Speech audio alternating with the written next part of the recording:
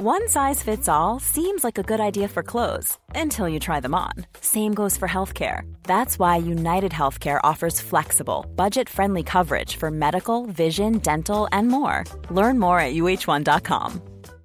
Hey, Dave. Yeah, Randy. Since we founded Bombas, we've always said our socks, underwear, and T-shirts are super soft. Any new ideas? Maybe sublimely soft. Or disgustingly cozy. Wait, what? I got it. Bombas. Absurdly comfortable essentials for yourself and for those facing homelessness. Because one purchased equals one donated. Wow, did we just write an ad?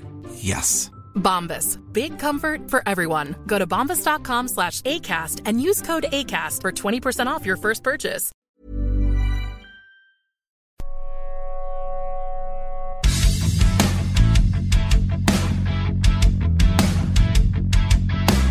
Ah, yes, there is the music. Episode 33, Cool Button Hockey Podcast is underway. Mr. Craig Button is still in Winnipeg because he loves it so much. Did you go down and have a hot chocolate at Portage in Maine this morning before we taped the podcast? Well, I mean, in Celsius, it's like minus 38, which is pretty much close to Fahrenheit, which is right around there. So, no, I didn't go to Portage in Maine to get hot chocolate. Listen, I talk about the cold. I can handle the cold, but there's a degree of cold. You just stay inside. Yeah. Jets were cold in Boston. No, they weren't. They were good. The Jets were really good in Boston on Sunday. I'm going to disagree with you there. Okay. I'll tell you what. No, in Pittsburgh on Sunday, not Boston. That was Saturday. Like Tristan Jarry was unbelievable. The Winnipeg Jets outchanced them, had quality chances. Kyle Connor could have had 6 or 7 goals if it wasn't for Tristan Jarry. And then they get a lucky break on the Kapanen goal, and then a real sloppy play by Hellebuck that ends 2-2 within 9 seconds. And, you know, to me, the Winnipeg Jets played a really strong game, 3rd game in 4 days, back-to-back. And Tristan Jarry was the difference for the Pittsburgh Penguins, because if it wasn't for Tristan Jarry, it's 4 or 5-0 after the first period for the Jets. That's how good they were. And there's nights when you play so well and you don't get rewarded. They got 1 point. Could they have got 2? Yeah, they could have, but nah, I'm not saying the Jets were cold. Not in Pittsburgh, they weren't. So I'll give Jarry his credit. That one sequence where Jarry and Hellebuck each made great saves back-to-back, it was an exciting game. Let's talk about cold for Jets in Boston and clutchness. Like up to nothing, penalty late, power play goal. You know, being clutch, whether you believe in the phrase or not, matters. And sometimes teams just find a way to lose. At least the Capitals at the beginning of the year, when they didn't win, they still ended up getting points. And for the Jets, they're leaving points on the table. Craig, finishing 5th, I don't think it's a scary proposition for the Jets. 4th is probably a wild card spot. There's just too many close teams in the West. And I look at Dave Lowry and I think I see what Paul Maurice felt at times, that they're so good. They're just good enough to keep losing. And that's what I'm saying about the Jets. And I think they'll be left out in the cold. I don't think they're top 8 in the West as they're constructed right now. I really don't. Okay, that's fair enough, and time will see. But like, you know what? If you're gonna lose points like they did in Boston, better to do it to an Eastern Conference team. Yep. February is going to be the month, the make or break month for the Winnipeg Jets. They're playing in the West. They're playing in their division, and that's where they can try to get their game back in order. I mean, they had a coaching change. Dave Lowry has come in there. They've had the COVID issues, just like other teams. That's not an excuse, right? But I think Mark Scheifele's back playing on top of his game. You know, obviously losing Ehlers is a challenge, but this is going to be their make or break month is going to be February. So let's just wait and see what's happened. And you're right. You know what? You can't keep talking about we played well enough to win and you didn't win. They got to find a way to win, and they got to find a way in those situations to capitalize and not capsize. And that's it. That's the key for the Jets. But I think they have a good team. I think they have some good players. And I guess February we'll see if I'm right or I'm wrong. Yeah.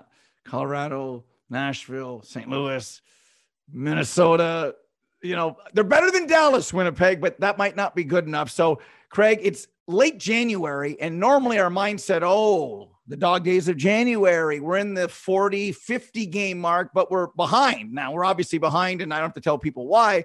So we're literally at the halfway mark, and scoring is up. We're almost at 6.10 goals per game.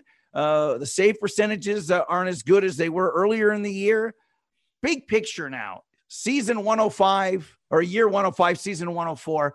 Where are you on, let's say, style of play? Like if you're Coley and Gary and Bill, the product here, what you're seeing and watching the games. Are you enjoying like the Columbus, Nashville? Remember, we say Columbus against Nashville on a Tuesday in November. That's judging how good the league is. What do you think, big picture, about the product on the ice right now? Well, okay. So one thing I'm going to add in here too. I mean, there's been over 1,000 players used this year in the NHL because of COVID. So that's going to impact a lot of different areas of the game. What lineup you ice, opportunities that teams are going to get, with respect to scoring chances. And I mean, so that's helped the goal scoring, right? It's also put a dent in some of the teams and individual goaltender save percentages. That's just reality of what's happened. Here's what I would say. Given everything that's unfolded here, really since the middle of December, I think the NHL can really hold their heads high and say, hey, listen, we managed this probably as best as they could. And yeah, is it perfect? No, nothing's ever perfect. But when you can go through a period of time with this type of flux, with this type of uncertainty, with the ups and downs going on with the pandemic, I think the NHL and I think the teams have done a fantastic job. Hopefully, we're moving in the right direction with respect to teams getting back to full health. We saw what's going to happen now with the NHL players not participating in the Olympics. It's great. You got all that time now to play games and make up, right? So that's February for a lot of teams, Steve, not just the Winnipeg Jets, is going to be a real telling time. But that's good. We hit March 1st, 3 weeks away from the NHL trade deadline. Teams are going to have a really good opportunity to know exactly where they sit. So what I would say is I'm not expecting very much movement prior, if any movement prior to March 1st, because teams are in that, hey, we still need to figure out what we are and what we need, and other teams still have hope, right? So, you need buyers and sellers, and you need some certainty of whether you're a buyer or a seller. So I think the NHL is like, the scoring's great. The back and forth is great, and the stars. I mean, what can you say? The stars are the stars. Like, nobody, is there any star in the NHL that's disappointing? Not that I see. No. And late on Sunday, Jonathan Huberdeau had a great chance late against Philip Grubauer. Had he scored and sent that game into overtime, he would have woke up this morning as the NHL's points leader. So we have a log jam at 58, and he's been unbelievable, getting better as he gets older as well, like our buddy. And we've talked a lot about Brad Marchand. So at the top, it's great to have a race. I mean, most of our lives, there hasn't been a race. We had a race the year that Jamie Benn won, which was great. We went into the third period and 3 or 4 guys could have won. Yeah. Now it was only 87 points, but 87 was in on it. Tavares went into the third period. He was leading with 86. And then Jamie Benn, I think, had a 4-point period, and he won the Art Ross. And it is sexy, like to have, goals and, the fight for the Calder, the fight for, look at Ovechkin. He was at 27. Kreider gets a hat trick. He gets to 29. Ovi goes, yeah. He gets 2. He gets to 29. Draisaitl's like, don't forget about me. He scores 2 goals. Like it's your team can't always win. So you need other storylines for excitement. And the wheel turns just like the song. So to me, it's saying we have a race for the goals. We have a race for the points. We have a race in the West for the playoffs. There needs to be a lot of pucks in play for excitement. And I think we have to think big picture. If you're only a fan of, Philly and you're upset, so you're like, I'm not watching anymore, you still miss a lot of good things. Your team can't be good all the time. And the Flyers have been mostly good since they entered the league, for gosh sakes. So that's what I love is I don't know if Huberdeau's going to win. I don't know if McDavid and Draisaitl are going to wake up. They did on the weekend. I'm cheering for Ovi to lead the league in goals again. These things are what make hockey even more exciting. And that's what I look forward to. You mentioned February. February is our own tournament. I've seen the schedule, and there's no, we have Monday Night Football's on, so we only have 2 games on Monday. Craig, once we kind of hit that break, we're going to have to take a breath. It's March 1st. What happened in February? I think that don't blink and miss February. I think February is going to be as exciting a jam-packed schedule as we've had since we've come out of lockouts, for gosh sakes. Absolutely. I couldn't agree with you more. And the other thing I want to say, you just talked about Leon Draisaitl. And I'm going to say this about Leon Draisaitl. I've said it before, but it's so evident right now. It is so evident in his play, and not just this year, but I think Saturday night just put a stamp on it. You know, Edmonton Oilers fans through the 80s, they had Gretzky, the best player in the game, and they had Messier. Messier, who drove things, who was a difference maker, who said, okay, I know we got Wayne here, but this is what we need tonight.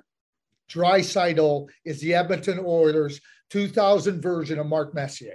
He is that version of that guy. We know that McDavid is the most talented guy and everything. I don't think anybody would debate. But Leon Draisaitl is a massive engine. German built. Call him Mercedes, call him a BMW. All I know is he drives things for the Edmonton Oilers. He showed it on Saturday night. He was on the Autobahn, and he's the heartbeat. Oh, baby. Oh. He's the heartbeat. He is. Great analogy, great comparison. Bang on. And what the Oilers do, and this is great because we're going to go by the order of the calendar. We're in January. We're talking about February hockey, and then we're going to get into March, and we'll get into that after our friends at Sports Interaction, because I think this deadline is going to be sensational, and I want to ask you about deadline dealing. Do you believe in them? It ties us into the New York Islanders, who started the modern deadline deal. What was it like for you at the deadline? All those types of things. I always poo-poo the people that say deadline deals don't work. And blah, blah, blah, blah. I say, oh, okay, well then tell the Penguins and Ron Francis, and tell the Islanders and Bill Torrey, and tell the Blackhawks and what they. Oh, okay, that's fine. Kenny Holland and the Red Wings, and and just because it doesn't work in that year. People think Bork, yeah, they didn't win the first year with Bork. They needed the second year. So, but I'll save that, because as we get into February, is there anyone that gains an advantage or loses with all? Like I look at the East, since we know our 8 teams and you're jockeying for positions. I look at Tampa and say, they got to give Brian Elliott more time, right? They got to give Brian Elliott more time. Boston can sort out their goaltending situation because Rask is back. So they can, do a Billy Smith, Glenn Chico Resch rotation. Maybe the Capitals as well. Jari's played great. Casey DeSmith is not. I wonder what Pittsburgh ends up doing. Mrazek has to play for Toronto. Spencer Knight was good in Vancouver, but it was depleted. They got to give him some time. So they can play in the East. I don't know what they're doing in the West, because if you lose those games, you're in trouble. So does anyone gain an advantage? Is anyone in trouble when we get to February? You can't play a goalie 4 games in a row, Craig. You can't. If you're playing 16 games in a month, you have to spread things out. Is anyone up or down as it relates to the teeter-totter of the balancing act in a jam-packed sched? Well, so I think you have to separate the East and the West, because the East has 8 teams, right? We know who the 8 teams are. Barring some kind of unforeseen miracle, right? The 8 teams that are in. So let's just talk about the East right now. So you talk about Toronto and Campbell and Mrazek. You talk about Boston. You talk about Tampa Bay. You talk about Florida. Here's where it is. Those teams have a unique opportunity, because it's clear. What do we got to do? Who are we going to match up against in the playoffs, right? How's it going to look, right? And really, it's going to set up perfectly 1-4 in your division.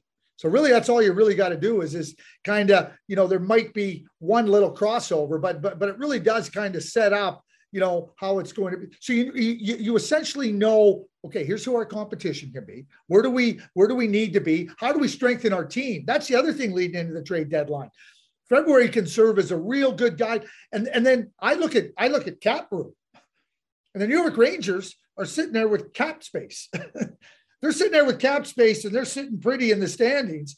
If I'm teams in the East, I'm going, what are the Rangers going to do? What are the Rangers going to do? Because they can do something tomorrow. They can do something the day after. A lot of the other teams, it's dollar in, dollar out. I call it cap gymnastics, right? But the Rangers don't have to do cap gymnastics. So they're the team to me that I think holds the power in the East. That's who I think holds the power in the East, is the Rangers, because of their cap space.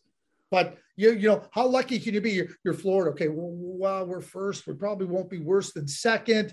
Could we fall to third? We still know we're playing either Tampa Bay or Toronto.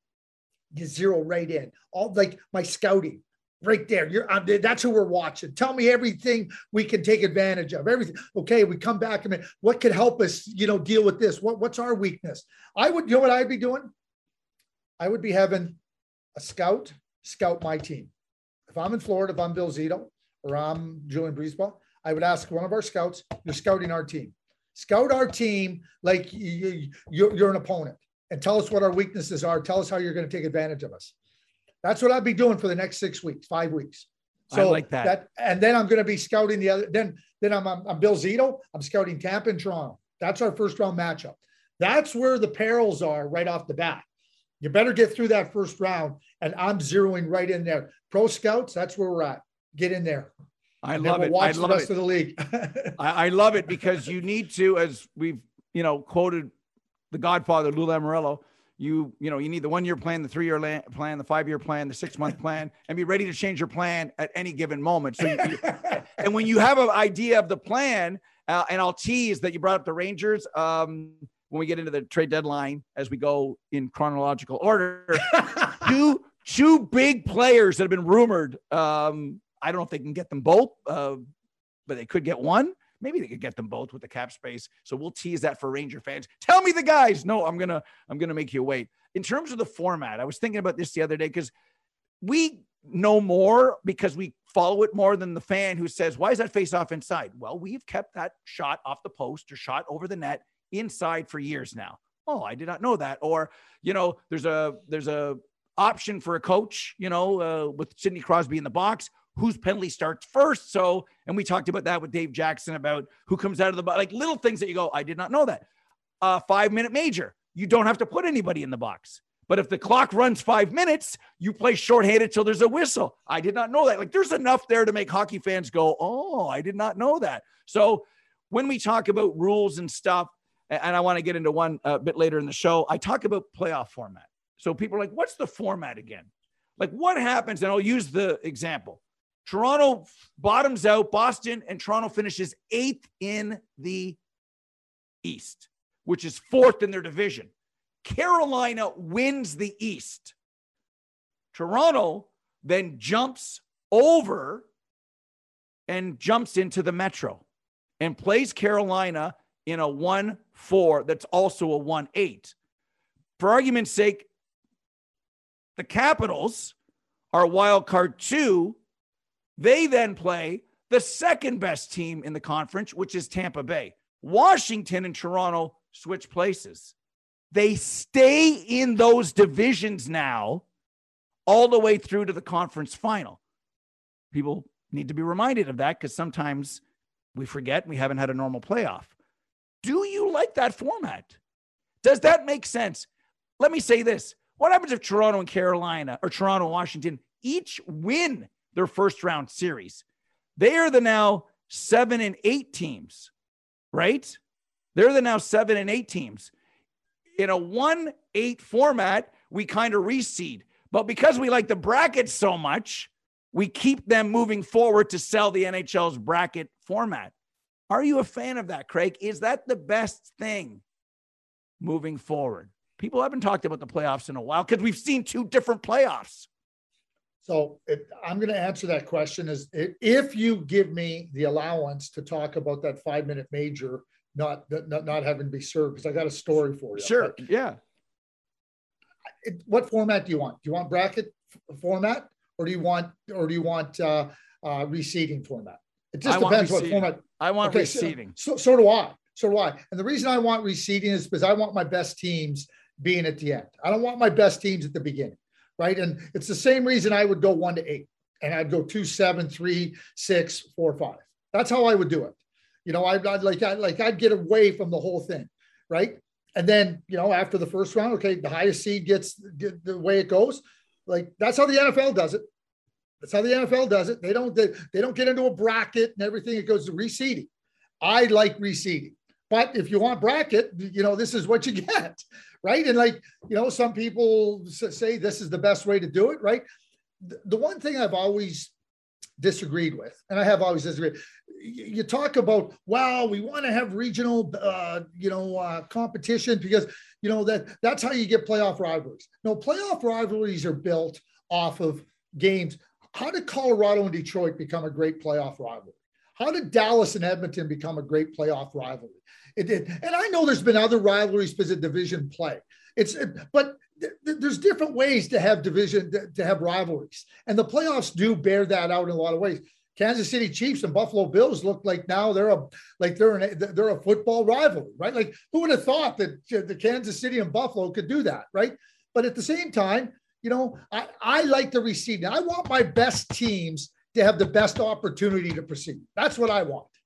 Now, the argument can be, well, we have it with bracketology. Yeah, maybe you do, maybe you don't. And I know Gary loves it. And when he's come on our show, Bruce will tell you, the producer of this show and the Power Play, it's a non-starter, at least right now. You almost need something to happen. You almost need a team to finish, and you're better with the numbers, 6th in the Central, miss the playoffs because 2 500 teams in the Pacific made it. You know what I mean? It's almost you need the Jets and Stars to go, I'm better than the Ducks, I'm better than the Kings, I'm better than the Sharks, and one of those teams got in. It probably won't work with the 2 team in a division. It could work with the 3rd, and it could work this year. Like, it could. And that's where we'd say, and that's where I'm saying, under any format, I do really believe the playoffs will be great. Like, I do. It's about fairness and making it better. So in our format, Washington and Toronto are in the other divisions, and they each win as a wild card team. Tampa is now the highest seed left. They get Washington in the second round, and they're saying to themselves, no. We are the highest seed left. We should get Toronto in the next round, not Washington, but they won't, because that's what happens when you don't reseed. And it opens the door for a whole bunch of, and people say they like that. I don't. I want to say the regular season, I got something. I got this card that says I won my division. I'm seeded, let's say 2, which means if the 1 seed gets knocked out, I'm now the highest seed. I want to play this card. I want to play this left bower, but I can't. And that's just makes me think, and people say, well, it's like the Smythe division. And they'll go, yeah, I'd rather the Oilers and Flames met in the final of the conference, not in the second round. And I get it. And it doesn't matter now. And people are not thinking playoffs. Cooley, are you kidding me? I'm just trying to make the playoffs in the West. I get it. It's just something to think about.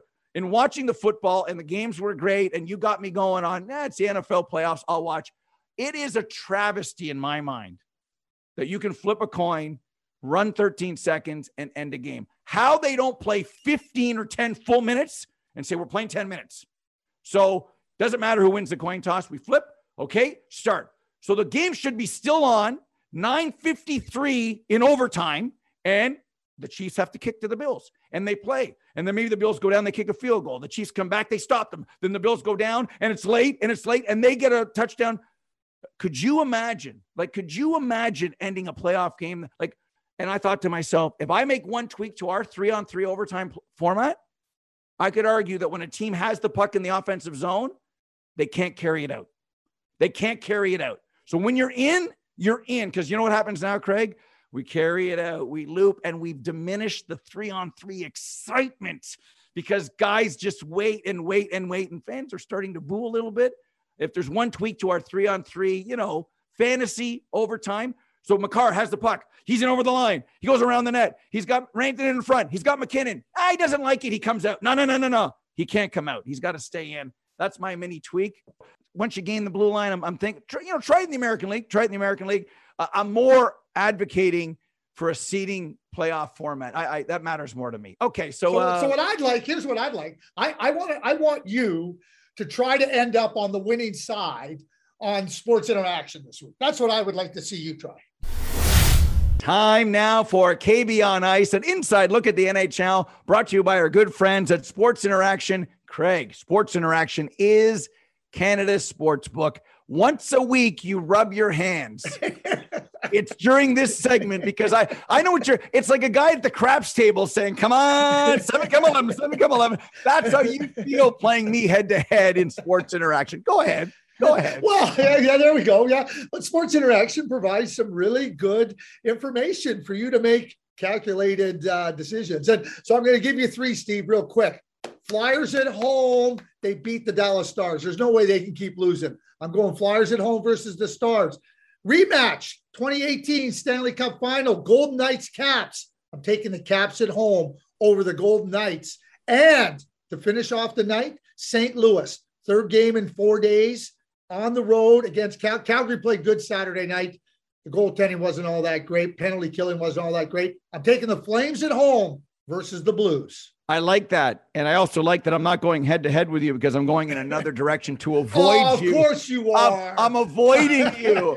I'm going to take the Boston Bruins. So much for Brad Marchand being out an extended period of time. I guess the ice bag worked. They can't lose right now, Boston. Down 2-0 to Winnipeg. They come back. That says something about the Jets. I'm sorry. And the Boston Bruins. Bruins at home to the Ducks, who are going to start a knock us out of the playoff road trip. When they get back home, they will be OOP out of the playoffs. Boston wins tonight at home. Give up the pucks. Rangers and Kings. The Rangers are doing everything they can to just win. 3-1 Arizona. I'm watching a bit of that game. I look up and then there's Chris Kreider hat trick. Is Chris Kreider going to score 50 goals? I don't know, but the Rangers beat the Kings tonight, Craig. Okay, good. Well, why would you bet against Chris Kreider scoring 50 goals? He's on pace. He's right there with it, 29 through half the season. Why would you bet against Chris Kreider? Why would I bet against Craig Button? Check out all the odds, props, and totals at SIA.com, and sign up today at sportsinteraction.com/coolbuttonpod to place your bet. Sports Interaction is Canada's sportsbook. Mr. Craig Button, you and I have sat on the desk many a day in and around trade deadline. You've been involved in many jobs, whether it's at TSN, The Score, Us Together, That's Hockey Tonight, and of course, you know, as an executive and a Stanley Cup champion, 1999. So I'll ask question one. Do you believe trade deadline dealing works? There's a theory out there that some people think it doesn't, but I'm opening the door to you. Okay. So what are you trying to affect with a trade deadline? And what are you trying to do? You're trying to improve your team. Isn't that what you want? There's only one team that wins, Steve. So yeah, no kidding. Like you're going to look back at it and like 17 teams made a move and it didn't work for 16 of them. I get it. Like, but everybody, that's a competitive nature of it. That's a competitive nature of sport. And it's wonderful that teams are trying to look at that. I'll share a story with you. 1999 trade deadline. We're in Dallas. We loved our team. I mean, we won the President's Trophy in 98. We had Brett Hall in the summer of 98. You know, we made some moves at the beginning of the year to add some depth. And, you know, we're going down. Our team's good. Our team's really good. Like, I mean, we're President's Trophy winners again, like on track to that. And we're looking at it and do we need to, we like our team. But we know Colorado and Detroit are looking to do things and we're watching. And could this player help us? Could Wendell Clark help us? Could Dale Hunter help us? Like we're looking at all these things. Well, anyway, we decide that we're not going to make any moves because we like our team. We think our team is strong enough. Well, we see the Colorado Avalanche add Dale Hunter, and we kind of go, ooh. And then we see the Detroit Red Wings add Wendell Clark, and we go, ooh, right? I remember we're sitting in Bob Gainey's office, and Bob's sitting there and goes, oh, maybe we should have done something. And I said it. I said to Bob, Bob, we believe in our team. You know, we didn't get to this point trying to chase it. We really believe in our team and we didn't make a move. So we can't, it's past. We can't do anything about it. And he takes his hand, he slaps it on us. He goes, you're right. We have a good team and we're more than capable of winning with what we have. And we did. So sometimes it's not that you don't contemplate making moves. You're not like you're trying to strengthen yourself. And Bob did say this about Dale Hunter and Wendell Clark. He said, that's our competition in Colorado and Detroit, and those are real players. Those are players that get your attention. Those are players that can unsettle you and upset what you're trying to do. And like, I mean, they weren't at the same level of play as they were in their prime, but Bob knew what Detroit and Colorado were trying to do, but we handled it. I love that. I love those stories. It's in your wheelhouse, of course, ours as well, because, you know, we look at so many different moves over the years that helped. And we talk about Butch Goring being the grandfather of trade deadline dealing and when it meant. First, he didn't want to leave LA, went to the Islanders, and obviously it was the best thing for him personally and professionally. There's a lot of rumblings about the Rangers. You said earlier in the podcast about cap space. There's a JT Miller buzz. Jacob Chikrin is out there. A lot of teams apparently kicking tires, who've got the assets, who've got the players, who've got the cap space and everything else. So, I imagine Marc-Andre Fleury, imagine him in Washington if he decides to make that move and they play Pittsburgh. We talk about what the Rangers might do. Ben Sherratt's in play. Kessel's in play. Giordano's in play. John Klingberg, I think, is going to be in play. Like, Craig, this is going to be a sexy deadline. Can you connect the dots of any player to a certain team? Is it too early? Take us inside the situation rooms of these teams as they're having the conversations you did with Bob Gainey. What's going on in those rooms right now? Well, I mean, what you're trying, number one, the primary focus is your team and how you strengthen it to a greater extent. So like the New York Rangers aren't talking about Marc-Andre Fleury. I mean, I know I'm stating the obvious, right? But they aren't. Teams that are looking at trying to get a boost in their goaltending, they're going to talk about Marc-Andre Fleury. Teams that are looking for a Ben Sherratt type defenseman, right? They're the one. Not every team is like the Tampa Bay Lightning aren't looking to Ben Sherratt. I don't believe, because they have Hedman and they have McDonough and they have Sergachev and they have Chernak and they have Ruti, right? Like, I guess you could say they go and get them, but like to me, that wouldn't be an area where they're looking to as an area of like weakness and everything. Toronto Maple Leafs, they should be looking at Ben Sherratt. And, because I think that's that's where you start to look at it. Jacob Chikrin, and just to touch on this a little bit, I think is a different situation because the Arizona Coyotes don't have to trade him, number one. They know, number two, that they have a really, really good player there, a really valuable player. So they're open to anybody that wants to make a deal with them, whether it be a team that's not going to be in the playoffs that wants to add Jacob Chikrin, and the Arizona Coyotes can go and get draft picks or prospects. They're wide open on Jacob Chikrin. Other team would any team should be interested in Jacob Chikrin, right? But it's not just limited to the playoff teams. It just isn't. And when you have a player that good with that contract, you're the Arizona Coyotes. You can't just keep saying we're going to get a first round draft pick and we're getting prospects. I mean, when are the Arizona Coyotes planning on being competitive? 2028? Like, give me a break. Like, right. So that, that's where Bill Armstrong has to balance it out and work through it. And I get that as well. But, identify your own weaknesses, identify what you're at, and then who can fill those, and then what's the cost? That's what trade deadline's about. That's what Bill Torrey did. Bill Torrey looked at it and said, what has given us problems? Why have we been knocked out? What can take some of the pressure off of Brian Trottier? Who's the player that can fit into there? And you mentioned names. There might be other players that we don't even realize. But the easy thing to do is, here's the trade bait board on free agent deadline day. And it's UFA. Well, sometimes you might have to look outside the UFAs. Who can be a really good player with contract that can come in and help your team at the right price?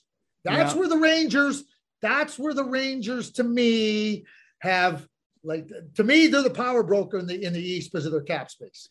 It'd be sexy if Fleury went to Washington, if Kessel went to Pittsburgh. Remember Bork, when he went, he had term left. They didn't win the cup the first year with Colorado. They won the second. So it was about having, Chelios, give me not just one run. Give me a guy. There might be a guy out there that's got a 2.5-year contract left. And a man like that. This is where, Craig, managers don't go to bed. And this is kind of where you earn your stripes. You mentioned Bill Torrey. Okay, let me just go back to it just quickly. I know. Look at what Julian Brisebois did. He traded for Blake Coleman and Barclay Goodrow. They had term left under contract. I mean, were they names that were mentioned out? Nope. No, they weren't. They weren't mentioned in any way, shape, or form. I really felt last year that the Toronto Maple Leafs should have gone after Miles Wood. Miles Wood, with contract left on, a speedy winger, heavy winger. That, to me, is where you go, well, he's not an unrestricted free agent. Okay, good. So go and get an unrestricted free agent. Doesn't mean you got a better player. I think that's a brilliant point by you, and it uses the Tampa example about give us a couple kicks at the cat where it's possible and be creative. So I guess that's what Bill Torrey was in many ways in his day, to bring in Butch Goring, and the rest is history. we talk about the Islanders these days and the heyday because of the passing at just 67 of Clark Gillies. When I think of Clark Gillies, I think of the Terry O'Reilly, April 19th. Unbelievable. O'Reilly, the lefty, Gillies, the playoffs. And, to beat the best, you got to beat the big boys. And it was a great era of hockey. The Islanders had lost, and finally started to win. And Gillies was such a big part of it. Don't get him angry, my friends. If he wasn't having a good game, don't wake him up was the old line. He was awake a lot, scored a lot, and was very physical. I mean, what a top line of our lifetime of Gillies, Trottier, and Bossy. Well, we talk about duos. What a trio. Just think about, and they all had different elements. Like, you had Gillies on the left wing. He could skate. He was powerful. I mean, can you imagine a defenseman coming, looking up and going, oh, there's Clark Gillies coming down on me. How am I going to defend him? Like, he was big, he was strong, he was aggressive, he was assertive, he was skilled, he could skate. So how am I going to play this guy? Because whatever one you picked, I'm going to take door number 3. I'm going to play him. He skated by you or he overpowered you. You had Trottier in the middle, the great two-way centerman, any way you want. And then you had the brilliant goal scorer, Mike Bossy, who just knew how to play the game in every match. I mean, you talk about it like linked. Those 3 guys were linked, and it was just, I mean, it was the perfect. It was they were the perfect mix of 3 players with different styles that all made. You talk about 1 + 1 + 1 = 9. It was exponential. It wasn't addition. It was exponential. And that's how good they were. When you think about and you think about that era, you talk about the O'Reilly Gillies fight. You think about the era was very different, and people.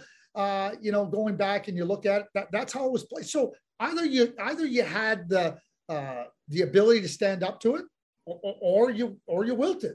And there was no wilting in Clark Gillies' game. There was zero wilting in his game. And the comment about let him sleep. Clark Gillies never slept. It was just that, if you wanted to provoke him. A bear will move around through the woods, doing its own thing. You want to provoke a bear, you're in trouble. And that's Clark Gillies was the proverbial bear.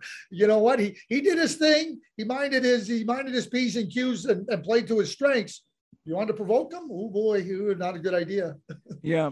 And younger people, I mean, by younger being, late 20s into the early 30s, they like to say, tell me the story. Tell me about Tony Esposito. Tell me about the Summit Series, or tell me about Clark Gillies and the Islanders. Give me a story. Give me these comparables about a power winger who was, big and strong and did his thing. And, in today's game, he'd be a first line left winger on every club, and he's 30 goals and 60 plus points. And he could fight, he could scare, he could do all those types of things. If he was available at the deadline, everybody would want him, and the Islanders started in 72 and built almost perfectly, through the draft, like they hit on everything. And then, Potvin and Gillies and Trottier and Bossy, and then they lost and then they learned and then they tweaked and they looked at their roster. And I think of so many things because somebody said the best time in your life is when you're 12 and you watch sports. Well, when I was 12, to Nystrom, he scores. Bob Nystrom scores the goal. The Islanders win the Stanley Cup. Jim Robson's call on that epic May afternoon day. You might not have loved the Islanders, but you respected them. And that was the beginning. Well, that was series 4 of what would be 19 in a row. And we talk about them and those guys because of the passing of Clark Gillies, because it brings back a time in our lives that we respected the Islanders. So they did it right. They built. Al Arbor holds a record of a coach who who improved his record for 6 straight years. They just kept getting better. They just everything with them. And they were all such a big part of it. And it was almost so much love that they couldn't really like each other that much, could they? They did. They couldn't really build the club the way they did. And it's ownership to Torrey, to Arbor. And I get it. It's just sad because you get older, Meatloaf, Gillies, it's such a big part of our lives, too early. And then you think back to me, 19 straight playoff series, man. You want to fight? We'll fight. You want to check? We'll check. You want to hit? We'll hit. Oh, you want to score? You want to ballerina it up? Okay. Bossy will score 50 and 50 and it was just, you might not have loved them, but boy, you better respected them because they were a wow it team and still maybe the best of all time. They're in the conversation of the 50s Habs, the 80s Oilers, the 80s Islanders, they're in that group of those teams, the 40 Leafs or whatever that are, hard to pick, But when I think about it, I get nostalgic, and I do get a little sad because a part of all of us is gone. Well, you think about, I'm going to say three things real quick here. And number one, those Islanders teams, okay, in 4 consecutive finals that they won the Stanley Cup, they lost a total of 3 games in those finals, including sweeping the Edmonton Oilers in 1983. So they were a dominant team. Secondly, you look at the era from 1976 to 1990, it was 3 teams. There was 3 dynasties in there: Montreal, the Islanders, and the Oilers. And I mean, and they all knew. I mean, the Canadians of the 70s knew the Islanders were coming. The Islanders of the 80s knew the Oilers were coming. So when you talk about respect, they knew. Right? The best teams knew who the next team was coming, and that made it special too. And then the third thing, you talked, Jim Devellano was a huge part of their drafting, and they did 17 players, Steve, won 4 Stanley Cups with the New York Islanders. 17 were on all 4 of those. So that tells you they did have a brotherhood. They did have a family. And Al Arbor, bless his soul. I mean, just such a wonderful, wonderful coach. But the other thing he did, and this goes back to Clark Gillies. Clark Gillies was big, and a lot of people would say, "Oh, you got to fight. You got to do this." All Al Arbor said to all his players, and Clark Gillies said, "Clark, you're big. You know what? Play to your strengths. I'm not going to ask you to run over anybody unnecessarily because you're big. Play your game, do your thing, and you're going to decide, and you're the one out on the ice that's going to have to make decisions based on what, but I'm not going to tell you because you're 6'4", 220 pounds to go and do something just because you're that big." He let Clark Gillies be himself. He understood who his players were, and he wasn't afraid to push them or whatnot. But Al was just when we talk about coach, father figure, I have never heard, I've talked to all players that played during that era, players that played during that Stanley Cup run, players after, right? I mean, when they talk about Al Arbor, I mean, they talk about him fondly as that father figure. And he was all of that. And, it's a special team. And when you talk about 17 players that won 4 Stanley Cups, unbelievable. And, to Clark Gillies' wife and his children and his many, many Long Island friends, and, he will live forever in New York Islanders lore. Well said, my friend. Well said. Final thoughts now, brought to you by Ultimate Hockey Fans. Not a person or group of people, it's a product. Folks, this is a must for every hockey basement, or if you've got a bar, if you own a bar, at your bar, just go to ultimatehockeyfans.com/cool-button-pod for your order, your discount, or for more information. Craig, I can picture you when you're back at Channel 9. You're in the TSN hockey office. You're talking to your buddy Steve Dryden there, and you're sitting around planning shows. And above you, you got a TSN. They can make anything you want. Tell Steve Dryden to open up his wallet and get an Ultimate Hockey Fan for the TSN hockey office, my friend. It would be a beauty. It would be a nice look, wouldn't it? We could even put it up there in Studio 6 and have it sitting above James Duthie's head as he hosts all the different panels, trade deadline, right, and everything. Who knows? Possibilities are endless, but yes. Certainly some nice options when you look at what is available, and the imagination is open. Your own imagination can determine what you build and what you make. Yeah, the puck, that Tampa Bay Lightning puck that you see inside the Flyer is beautiful. Remember, you like the Sabres? Sabre puck. You like the Red Wings? Red Wing puck. UltimateHockeyFans.com/cool-button-pod. You get our discount, ladies and gentlemen. Order today. Paul will take care of you. Okay, well, that's the final thought segment. So, Craig, you go first. Final thought for podcast 33, my friend. We've covered a lot of ground on this chilly Winnipeg day.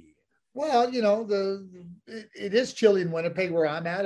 You're in the beautiful area of Eastern Toronto, so I don't know what it's like there. But here's what we know. NHL players not going to the Olympics, but February shapes up. We're 1 week away from February. 1 week. We're just about done with January. It's hard to believe. But February now, I mean, we were all looking forward to the Olympics, right? Right? We were looking forward to it. But we don't. But I'll tell you what. We got drama. You touched on it earlier in the show. We got drama. We got all kinds of storylines individually, team-wise. February is going to be phenomenal. I'm going to tell you what, Puxtawani Phil, on February 2nd, I don't care if you come out and see your shadow or you don't, or you tell us there's 6 more weeks of winter or not. We got hockey, and hockey is going to be fantastic down the stretch into the playoffs.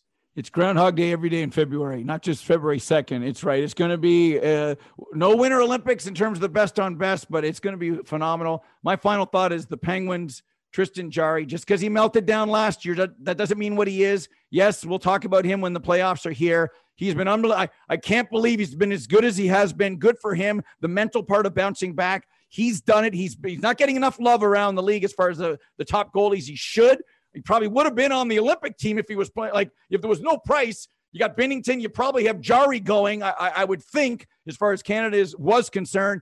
They won 5 in a row. They're 16-2 in their last 18. 16-2 in their last 18. And the game they lost in LA, Mike Sullivan was pissed off that he lost. That's a team we lost 2 in our last 18, but I'm pissed off about the 2 that we lost. I give hats off to the Penguins. Sid's hat trick the other day. Boy, oh boy. Wouldn't want to play him in the first round. Wouldn't want to play him in the 4th round. They're an it team again, folks. And let's see what they do at the trade deadline, Mr. Button. Let me tell you this. I'm going to finish this episode off. Tristan Jarry. You know how long I've watched Tristan Jarry for? Since he was 15 years old. 11 years. When I first saw him play, 2011, at the Canada Games in Halifax, Nova Scotia. He was playing for Team BC. Sammy Reinhart was on that team. Curtis Lazar was on that team. Shea Theodore was on that team. They won the gold medal at the Canada Games. They won the gold medal. And Tristan Jarry won the Western Hockey League Championship. He won a Memorial Cup with the Edmonton Oil Kings. He's a pretty good player. He's a pretty good goaltender. He's got a winning record. And I can say that, you know what? He had a tough go, especially the last 3 games versus the Islanders in the 2021 play. But he was a good goaltender last year. And you got to admire what he's been able to do coming back. And hey, listen, the Faith, Andy Chiodo, the Pittsburgh Penguins goaltending coach, done terrific work with him. And Tristan Jarry knows how to win. Yep, he does. Hats off to the Islander organization. Thoughts with Clark Gillies, and kudos to John Tavares, how he handled that return and his nice words that he said about the Islanders, and of course Clark Gillies as well. That, ladies and gentlemen, is class. That's it for now. Be well. Talk to you next time.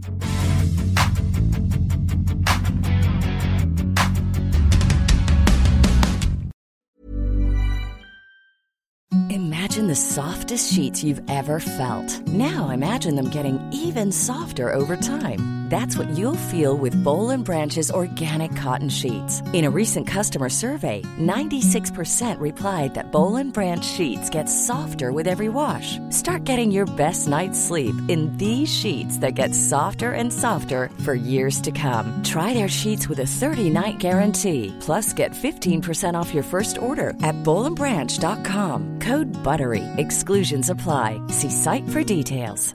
Even when we're on a budget, we still deserve nice things. Quince is a place to scoop up stunning high-end goods for 50 to 80% less than similar brands. They have buttery soft cashmere sweaters starting at $50, luxurious Italian leather bags, and so much more. Plus, Quince only works with factories that use safe, ethical, and responsible manufacturing. Get the high-end goods you'll love without the high price tag with Quince. Go to quince.com/style for free shipping and 365-day returns. Mom deserves the best, and there's no better place to shop for Mother's Day than Whole Foods Market. They're your destination for unbeatable savings, from premium gifts to show-stopping flowers and irresistible desserts. Start by saving 33% with Prime on all body care and candles. Then get a 15-stem bunch of tulips for just $9.99 each with Prime. Round out Mom's menu with festive rosé, irresistible berry chantilly cake, and more special treats. Come celebrate Mother's Day at Whole Foods Market.